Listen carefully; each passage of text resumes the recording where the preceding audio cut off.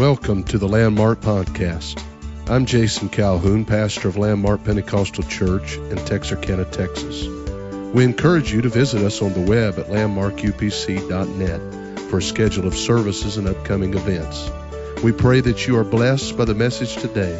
Thank you again for listening.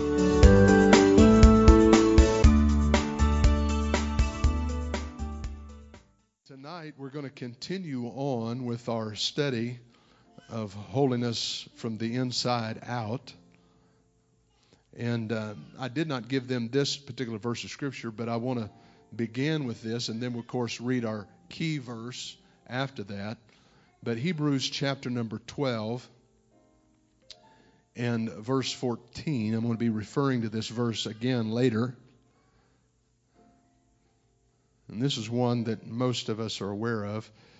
Hebrews chapter number 12 and verse 14 simply says, "Follow peace with all men and holiness, without which no man shall see the Lord." Follow peace with all men and holiness, without which no man shall see the Lord. And then let's go to our key passage, which is found in 1 Peter chapter number 1.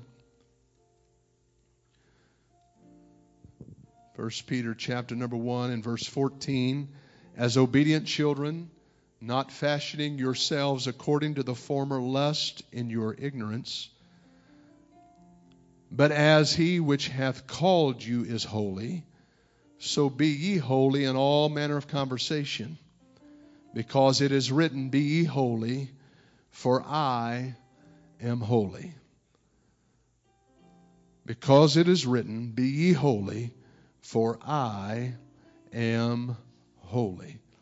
And so we're teaching about holiness from the inside out. And there's a purpose for us framing this around that phrase, holiness from the inside out, because when we discussed this, I really felt like the Lord impressed upon me that we talk about all aspects of it. Not just the symptoms of internal problems, but we talk about the internal problems, and then we get to the externals and some of those things, and we'll explain them thoroughly.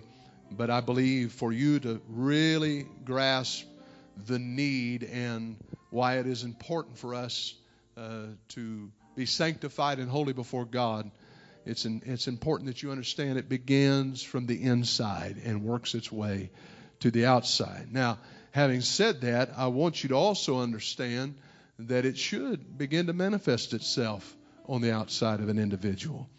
Amen. We don't expect it overnight, perhaps, but we do expect it. And I believe God expects it. In His Word, He tells us that He expects it. And we're going to investigate all of that in the Word of the Lord. But let's lift our hands and let's pray right now that the Lord would help us. Jesus, we need you. We need your strength. We need your anointing. We need the touch of the Holy Ghost here in this service tonight as we endeavor to approach your word.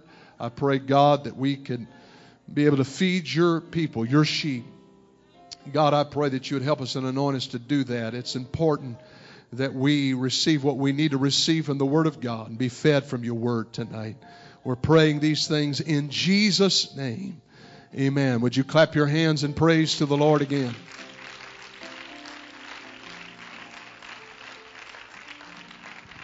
Thank you for standing, and you may be seated. As I said last week, and I'm going to give just a little bit of a recap of what we talked about last week.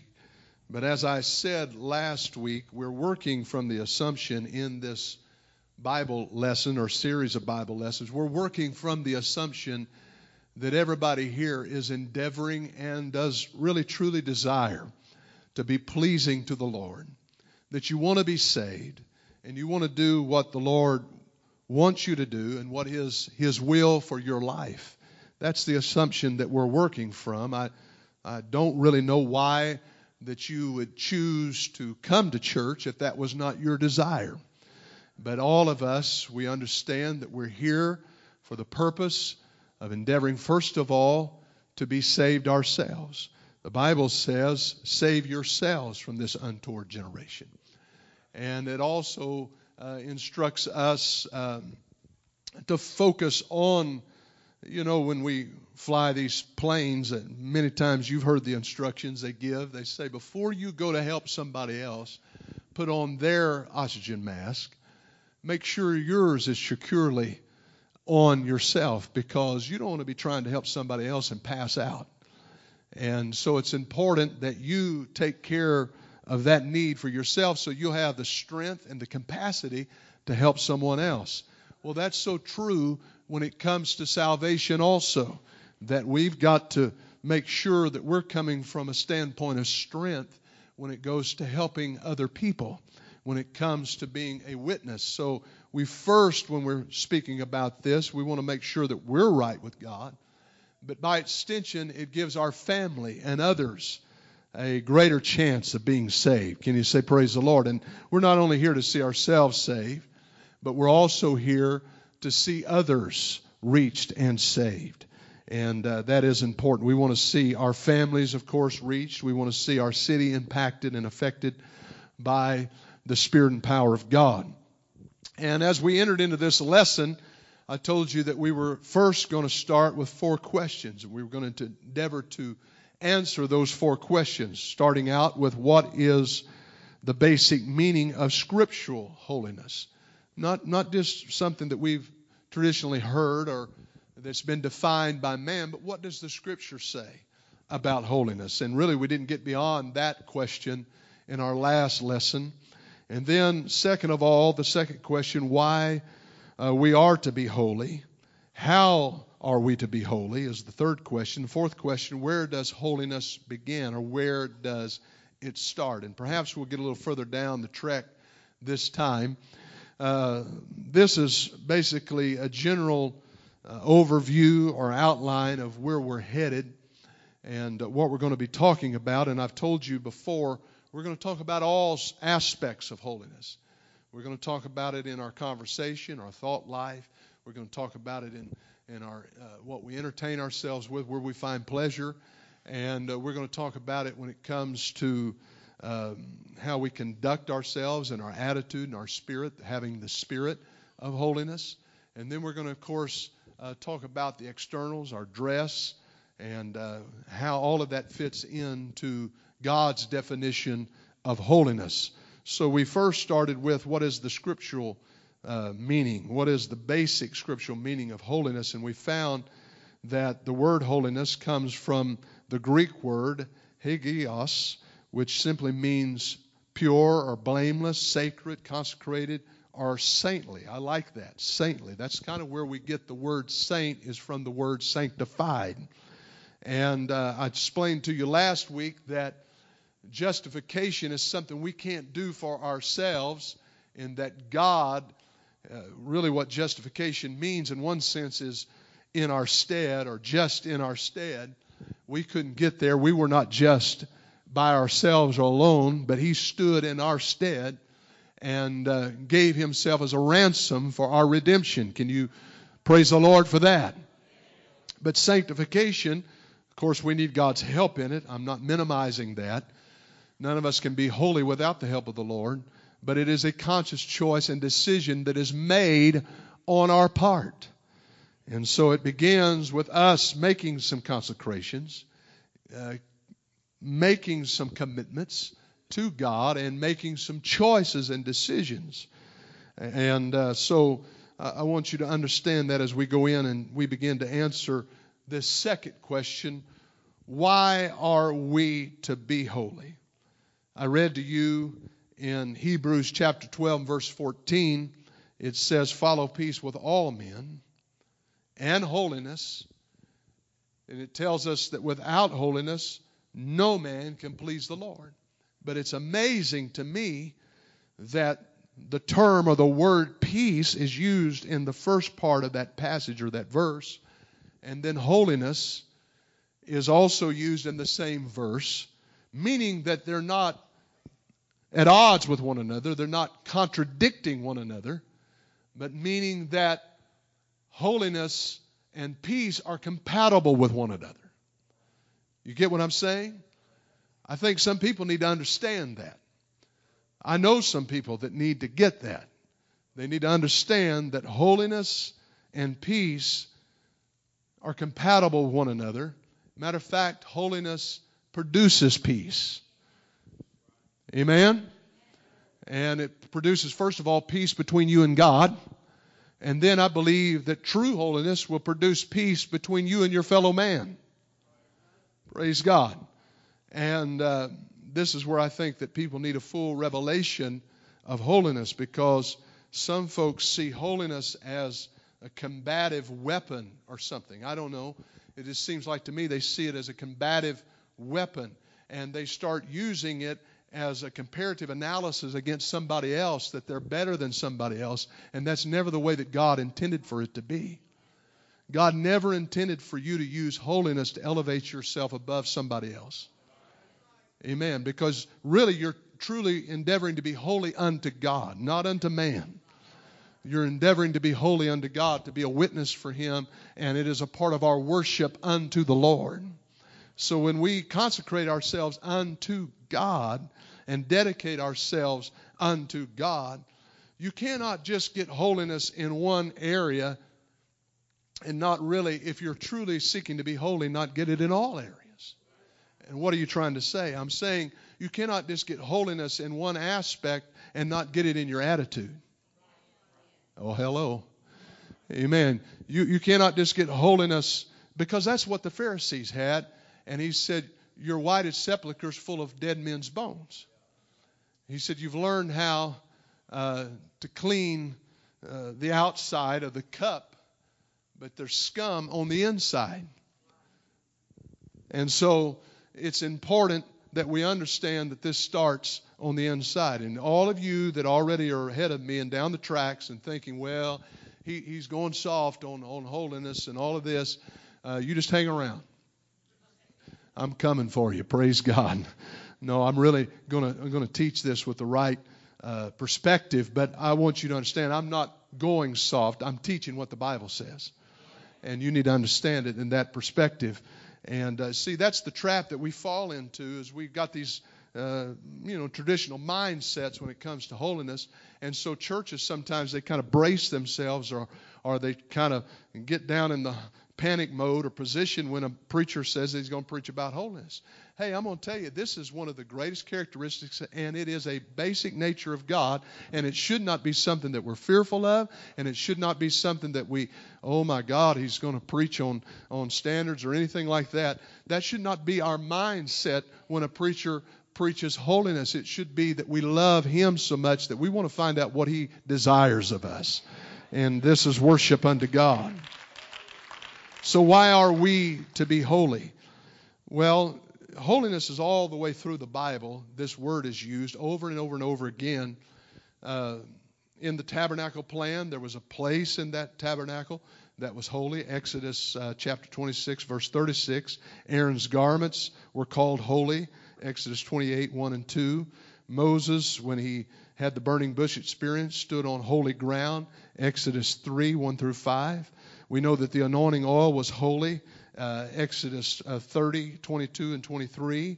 We know that God's Word is called holy in Romans 1 and 2. And the list goes on and on. You can find holy prophets. You can find the holy apostles. You can find holiness as far as or holy brethren, as far as God's people are concerned.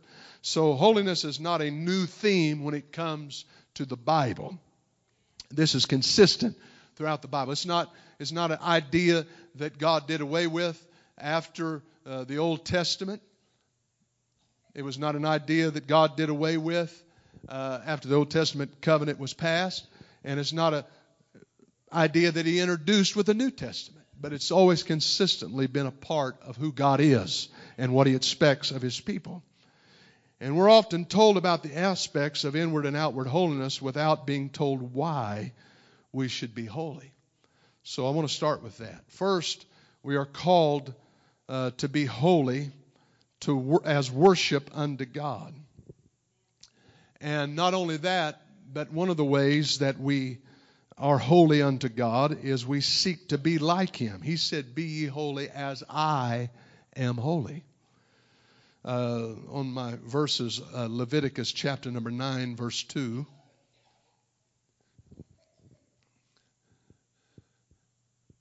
speak unto all the congregation of the children of Israel, and say unto them, Ye shall be holy, for I, the Lord your God, am holy. Leviticus, 20, 26, something like that? Yes.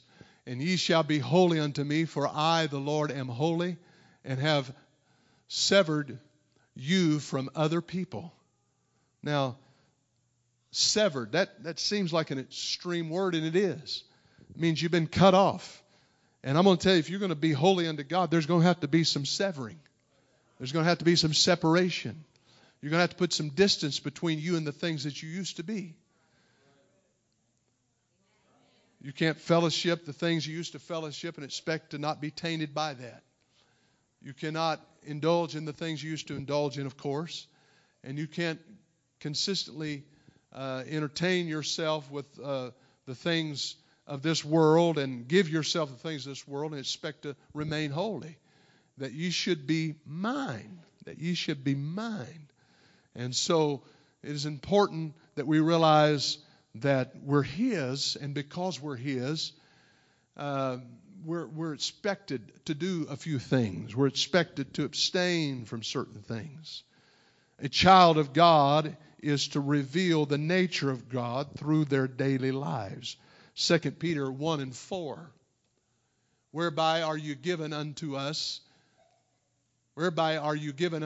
exceeding great and precious promises, that by these ye might be partakers of the divine nature, having escaped corruption that is in the world through lust. How are we going to escape those things? How are we going to be able to have the strength and the power to overcome those things? I'm going to explain that in just a little while, but you can see that in order to attain those precious promises, in order to be partakers of His divine nature, we've got to get away from the corruption and the lust and the things that the flesh used to feed itself on before Christ came into our lives. Amen. We are to be holy because not only are we to be like Him, but we're not to be like the world. 2 Corinthians chapter number 6.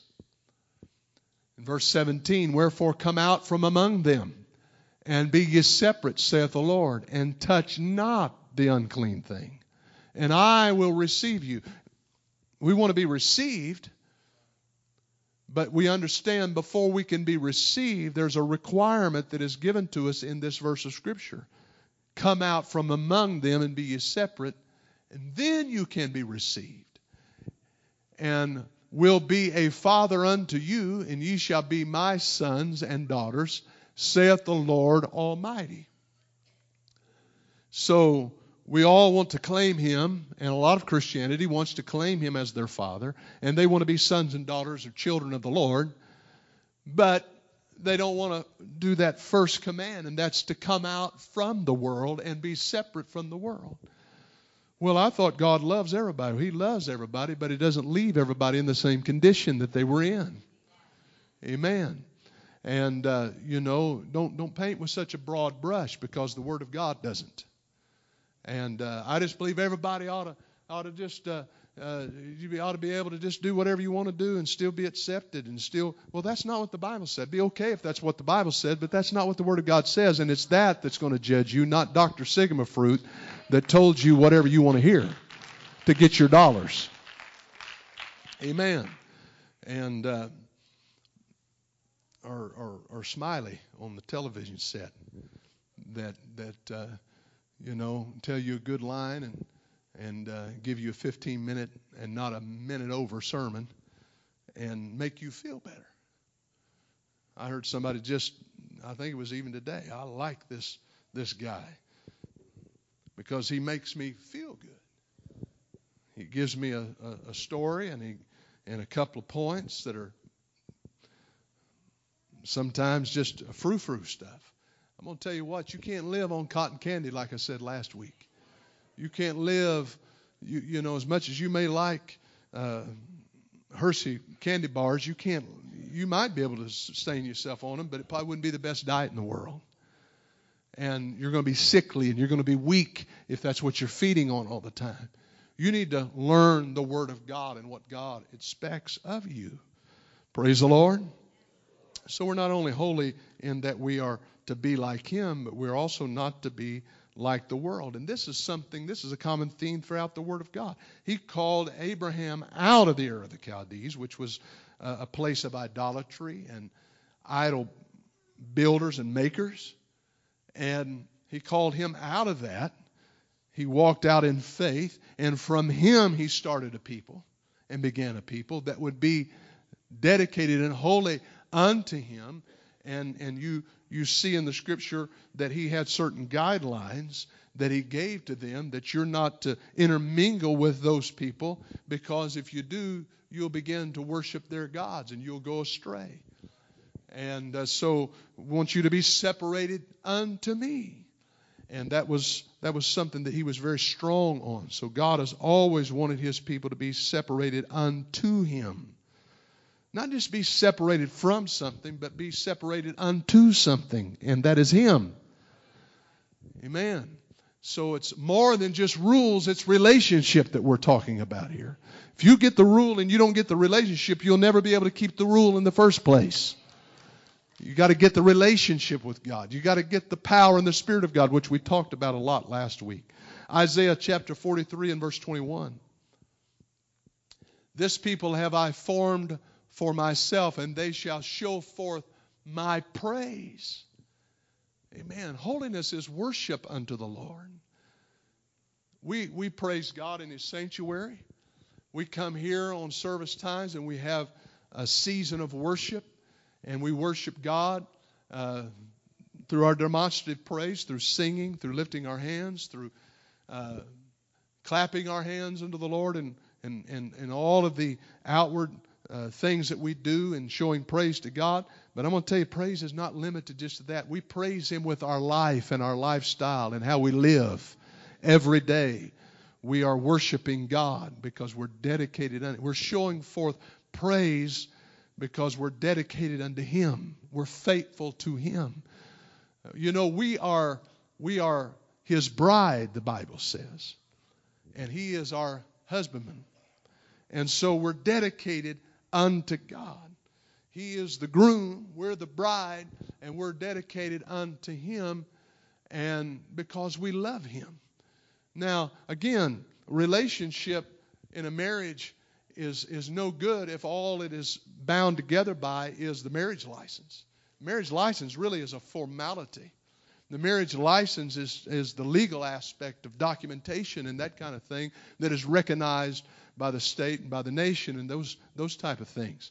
But we're dedicated to one another, and we come into covenant with one another when the preacher marries us, and it is that love and that bond that we have that keeps us together and faithful to one another through the ups and the downs, the highs and the lows. You know, what do we say? The rich and the poor, sickness and in health. All of those things. And people have to endure those things. If you've been married very long, you've experienced the poor. Somebody, I've been doing that for a long time, Pastor. I'm looking for the rich. When's that going to come along? I said rich and poor. I missed out on the rich part. Well, anyway, you know, some things we just lay up treasures in heaven. We'll be rich on the other side. Praise God. And so you understand what I'm saying is all you have is a marriage license, and that's all that you can identify yourself as being married. You don't have much of a marriage, but it's that love and that bond of love and that commitment to one another that is really what, and you keeping yourselves for one another. That's what makes a marriage. And that's the same. That's why, you know, the Lord uses this illustration of marriage talking about His church and Himself. Oftentimes, you read in the book of 1 Corinthians, several times it's referred to like this. Because the reason why he uses that is because we have an earthly illustration of exactly what he's talking about when he talks about commitment and faithfulness to one another. Praise God. And so we are to be committed unto God, and it's more than just, again, a rule or a legality or just a law that keeps us together, but it's a relationship. It's a relationship with God. 1 Peter 2:9. But ye are chosen, most of us are aware of this verse, generation. Look at this language here. Chosen generation. You're not just anybody, but you're chosen by God. A royal priesthood. Now, what he's taking all of these things that we saw parallels of him working through in the Old Testament. We're seeing parallels of this in the New Testament, the relationships that he had with people. A holy nation, a peculiar people, that ye should show forth the praises of him who hath called you out of darkness into his marvelous light. Into his marvelous light. Aren't you thankful that you're walking in the light of the Lord and things are illuminated to you through his word? And as you begin to walk in that light, things come to you, and God shines that light on certain things in your life that needs to be altered and that needs to be changed. Can you say praise the Lord? We're to be holy as worship unto God is what I'm trying to say. And don't look at it just simply as legality and rules, but look at it and view it as worship unto God. That's a revelation that you've got to receive. 1 Corinthians 6:19 through 20. What? Know ye not that your body?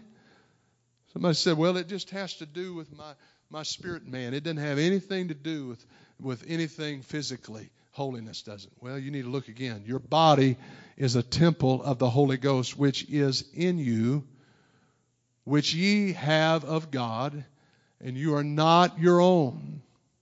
You are not your own. Let's go to the next verse. For ye are bought with a price. Why can God require this? Because he's the only one that went to Calvary for you. He was the only one that was sinless and was a spotless lamb. You know, all those other lambs and goats and bullocks and all of that, all they did was push sin ahead. They didn't eradicate it. Just pushed it ahead. They just pushed it down the road. Just raised the debt ceiling. And it's kind of like the government. They just keep, putting off payday, putting off payday, putting off payday, putting off payday. Well, he took care of that debt. He retired that debt completely. And so we're bought with a price. Therefore, glorify God in what? Your body. So it's not just, it's not just abstract. It's not just something out here elusive. It's not just something that I do on Sunday and I live like I ever want to the rest of the time. Or it's not just something that, has nothing to do with me physically. Oh, no. And in your spirit. In your body. Somebody say your body. And in your spirit. Say spirit. Which are God's. He owns both. So, well, I don't know. God requires me to look or dress or act a certain way. Well, he can, because he bought you with a price. You are God's, right? Or unless you're holding part of you back. And that's usually what the case is when people don't want to submit themselves to biblical and scriptural holiness, is they're holding a part back from God. I'm going to answer the third question. How are we to be holy? Since God has called us to be holy, how can we attain? And then the question is, how can we maintain this state of holiness? Because, it's one thing for me to get into the church, but I'm looking for longevity here. I'm looking to stick with it here. I'm wanting to be in the church when the trumpet sounds. Or death closes my eyes, whatever the case may be, whichever comes first. I want to be, I don't want to just be a sprinter. I want to be somebody that can make it to the end.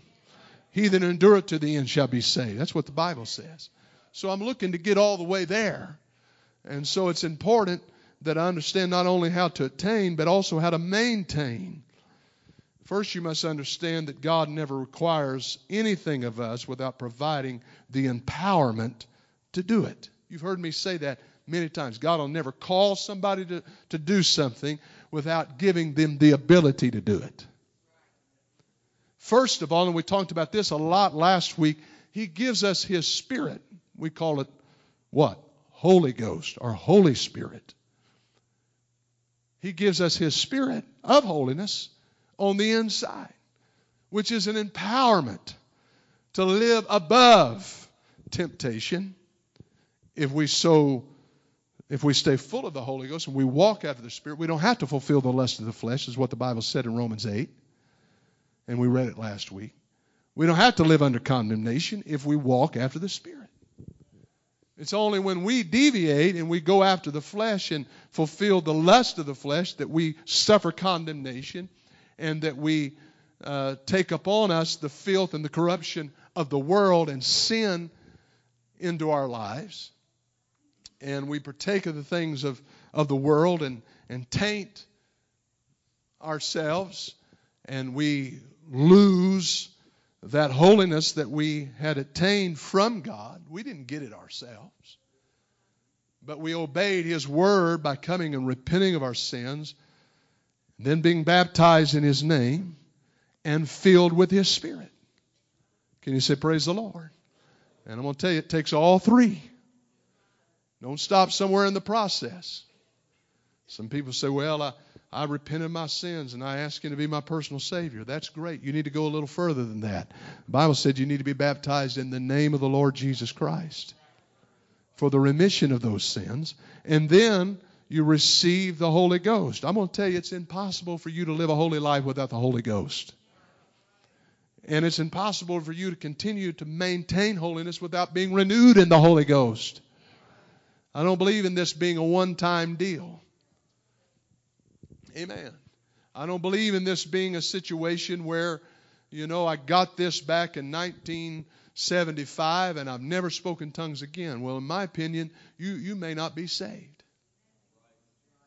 It's very doubtful to me that you are saved. And there's a doctrine afloat that says that once you've ever gotten it, you don't ever have to get it again. Well, I just don't ascribe to that.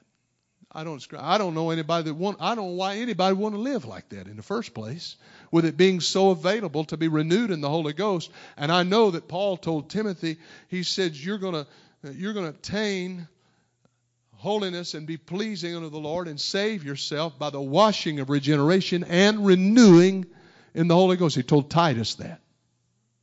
Amen? And so we got to be renewed in the Holy Ghost. It seems to me that excuse about never being renewed in the Holy Ghost and never speaking in tongues ever again is an excuse for the lack of spirituality. To me, it seems like a very poor loophole for not being a person of prayer and not being a person of spirituality. And why anybody would want to live in that state, I don't know why. And I certainly don't ascribe to it. And most of the places that I've been have been deader than a hammer that ascribe to that kind of atmosphere, that kind of attitude and that kind of spirit. And the atmosphere in those churches is just dead as last week's Coca-Cola. I mean, it has no, you go to church and it's just boom. You might as well just be at any denominational setting anywhere. All they got is a ritual going on. We need relationship, and the only way I can keep relationship alive is to keep the Spirit of God alive in me. Amen? Praise the Lord. Praise the Lord. The Spirit is life. The Spirit is life. That's what the Bible says. And He empowers us. But not only through the Holy Ghost, He empowers us through grace. He gives us His grace. Now, a lot of people misinterpret grace, and even in our day and age, people are afraid to talk about it too much because it's been so grossly misinterpreted and defined incorrectly that some people are just really reticent to even talk about it, really reserved to even bring it up. But I'm going to tell you, it's a very important aspect of your relationship with God.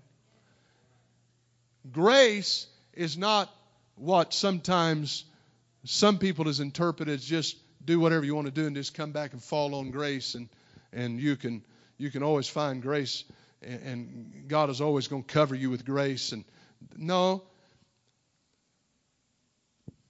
grace and living under grace is not so that you can disavow or disregard the commands of God and live outside the lines, but it is a provision.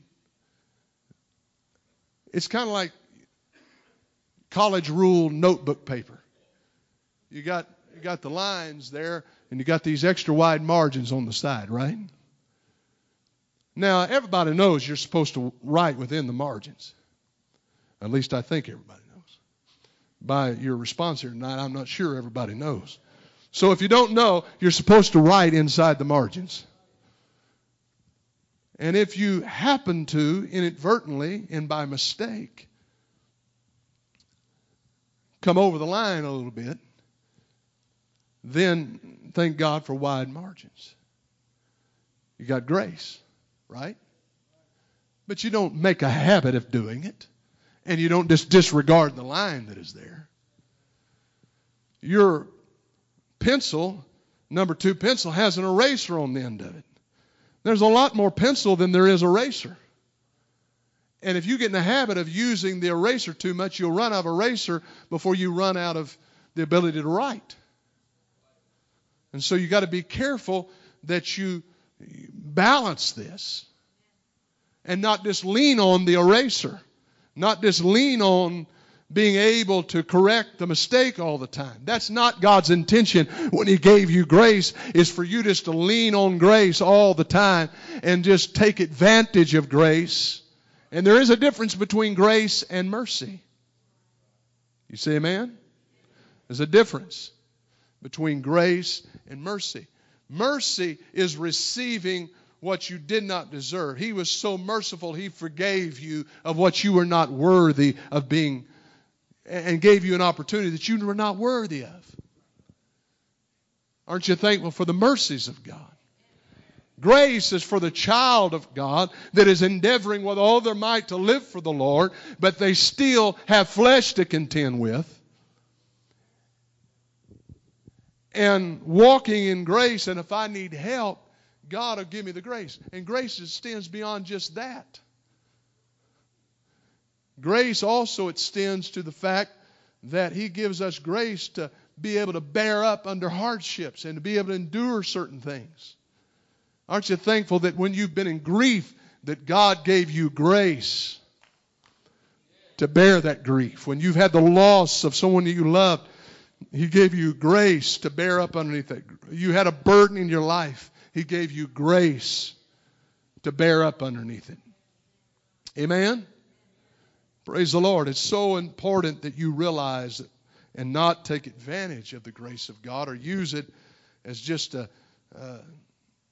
something that you can just, no limits, nothing, I can just live my life however I want to live it, and I can always just come back and slip underneath. The Bible said if you act that way and you conduct your life that way, that you're crucifying Him afresh. Amen?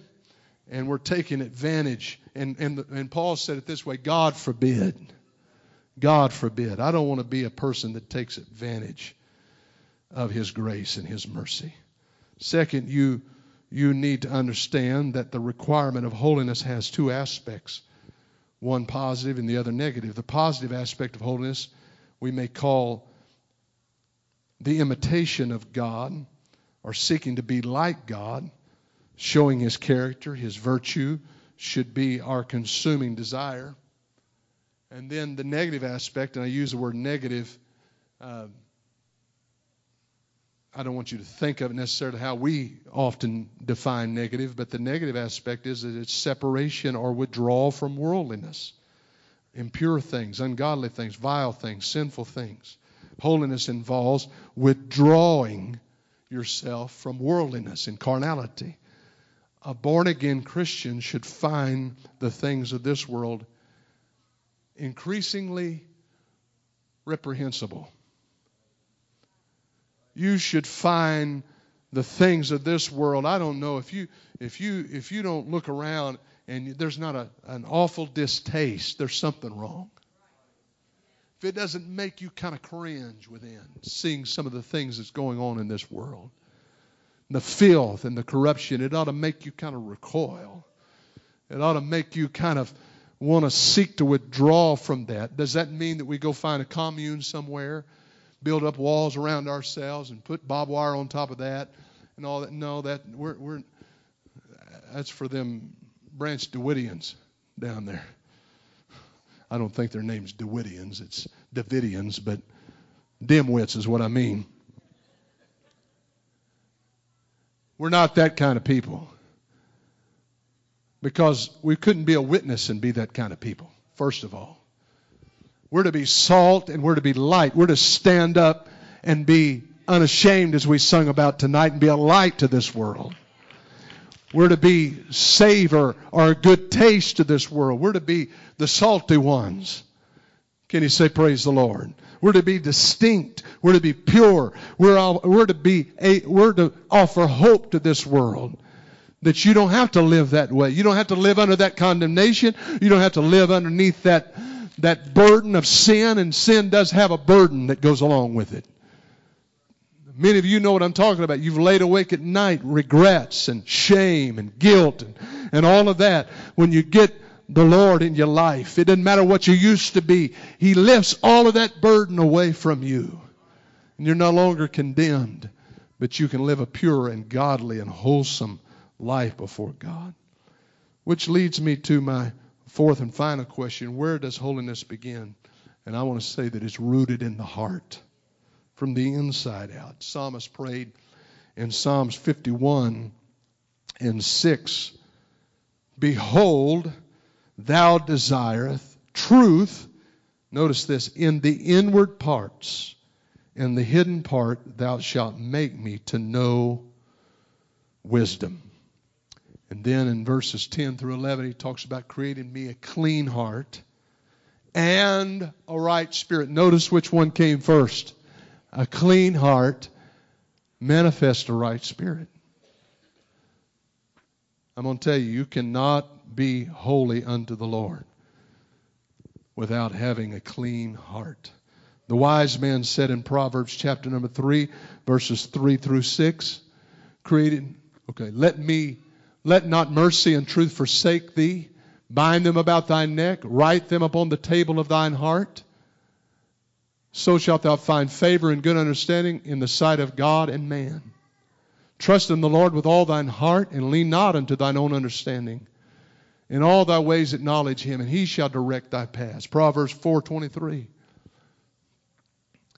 Keep thy heart with all diligence, for out of it are the issues of life. Guard your heart, in other words. Proverbs 7:1 through 3. My son, keep my words and lay up my commandments with thee. Keep my commandments and live, and my law as the apple of thine eye. Bind them upon thy fingers, write them upon the table of thine heart.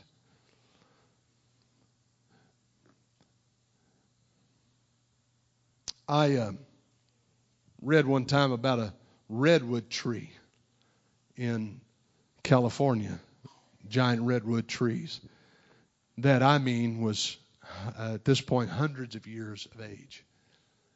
And they didn't really know, it wasn't any significant event that took place. It could have been just a gentle breeze, but it toppled over and it fell to the forest floor. And they came and they investigated. Why did this tree, arbitrarily it seems like, fall down? Such a great redwood that had been around for hundreds of years, and they studied tree ring chronology. And they seen there was years of drought, and they seen there was years of plenty, and all of that they could study by the tree rings that were there. Finally, they found a scar that was deep down in there that had happened back in the 1800s. They said it could have been a wayward Indian campfire that caused it. It could have been just a natural forest fire that caused it, but it caused a scar. and a wound on that tree, and it was something they could not overcome. It could never recover from, even though it went on to live and even grow and go on for a long period of time, over 100 years. It still never fully recovered within. It looked like a majestic tree. When people would drive into the redwood forest and see it, it looked just like all the other trees. But there was a wound there. There was a scar that was placed on it that never fully recovered from. Looked everything on the surface that it needed to be. And I began to think about that as it pertains to this teaching tonight. It's what's on the inside of the heart. It may not manifest itself immediately. Matter of fact, people can come to church, for a long time, act and go along with everything, and everything seems so fine. And to their peers and to everybody else around, it seems like everything is okay. I've went up to people and said, I know something. I can't put my finger on it, but I know something is going awry here. I know something is wrong here. And I've had them shrug their shoulders and say, I don't know what you're talking about, Brother Calhoun. And unless God was to reveal exactly, I would, of course, not step out and just try to surmise what it is. But I do know one thing, something's wrong. Something's crossed up. Something isn't right internally. And it may not happen this month, and it may not happen 6 months from now, but if that individual doesn't get that right, I know at some point the tree's going to fall. So it is important that we get the inside right with God. Get our heart right with God. Not harbor things that we should not harbor. Not pamper spirits that we should not pamper. Not feed things that we should not feed. Amen? But get it out before it destroys you. I used this illustration a long time ago, but Jim Fixx was one of the men that wrote books about running and marathons and that kind of thing, and he was a big advocate for it, wrote a very famous book that was read back during his time, and he was a big advocate. He was a man that had been unhealthy, and then he decided to get healthy, and he began running. What he didn't know is he had a genetic problem with his heart. And he said, you should be able to eat whatever you want to eat if you can run this amount every day. You should be able to eat whatever you want to eat, and just any kind of foods you want to eat, no matter how bad it is for you. You should be able to do that if you run this much. If you got this much of your heart pumping through, it's going to push all that bad stuff, cholesterol and all that. It's going to push it all out. What he didn't realize, he had a genetic problem going on the inside. And so one day he's out by himself running, and he falls over this man that externally looks like a very healthy individual, a very strong, able-bodied person, and by all indications was. But he had something going on in his heart, and he fell by the wayside of the road. Well, I just want to state to you tonight that I have seen, and we've seen this with other athletes besides him, people that was on the basketball court and just fell down. No, I mean, they look like a perfect specimen of health. I mean, young, age wasn't a factor. They were young. They were in shape. They didn't start out playing basketball yesterday, and they just fell over. They'd been doing all the calisthenics, doing all the exercises, but there was something going on there that wasn't caught. Hadn't been enough symptoms to catch it, and they died of a massive heart attack. Well, I want to make sure that we don't have casualties and people falling by the wayside. So I'm encouraging you as we stand tonight.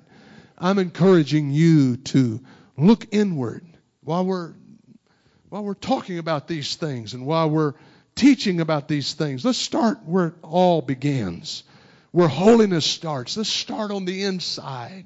Let's look inwardly. It's real easy to look at others. The Bible said, do not compare yourself with yourselves. If you do, you're not wise. It's not wisdom to do that. Well, they're not quite living up to the mark, so that okays me. They're not quite getting there, so I guess I'm all right. You do that kind of justification, you're starting down the wrong road. What we need to do is do what the Bible instructs us to do. Look in the mirror, which is the Word of God, and compare ourselves with the Word. Compare ourselves with the Word. Am I lining up to the Word? Because, again, that's what's going to judge me in the end. Praise the Lord. Let's lift up our hands to the Lord right now. Let's pray together. Would you pray with me? Hallelujah. Hallelujah. God, I thank you, Jesus. God, I want it to start inside. I want to get my spirit right. I want to get my attitude right. I want to get my heart right with you. I want to say this tonight. You can get all of the outward attributes of holiness, and I feel like you should. But you can have them down pat. And if you are harboring bitterness, if you got a foul attitude and spirit, if you're judgmental, if you're negative about people and you're a gossip and a talebearer, I'm going to tell you, you're still wrong. You're not right. I said you're not right. And so this is where we're starting, folks. So I'm just going down to the root of the matter first, and we'll get to the rest of the stuff. But you need to get that out, because we can get you dressed up, and we can get all that stuff perfect, and you can have a dress along that you drag out your tracks when you walk. But if your spirit isn't right, it's not doing you much good. If your attitude's not right, it's not doing you much good. Amen? So it's important that we get our spirit right with God. And don't when I say that, I can feel it right now. There's people that, oh yeah, I know who he's talking to. Yeah, I got them. I got their names. I got them. Boom. Let's see if that missile landed. Let's see if that bomb dropped where it was supposed to. No, you need to look inward. That's what this is all about. We're not to be looking across the aisle or looking across the pew. We don't do that here. We don't do this here. No, we don't do that here. Starts with you looking inward. Everybody take your hand, put it on your heart. Starts with me. Holiness starts with me. I don't start with anybody else. Praise God. It starts with me. Praise God. Let's thank Him one more time before we leave tonight. Thank you, Jesus. I praise you, God.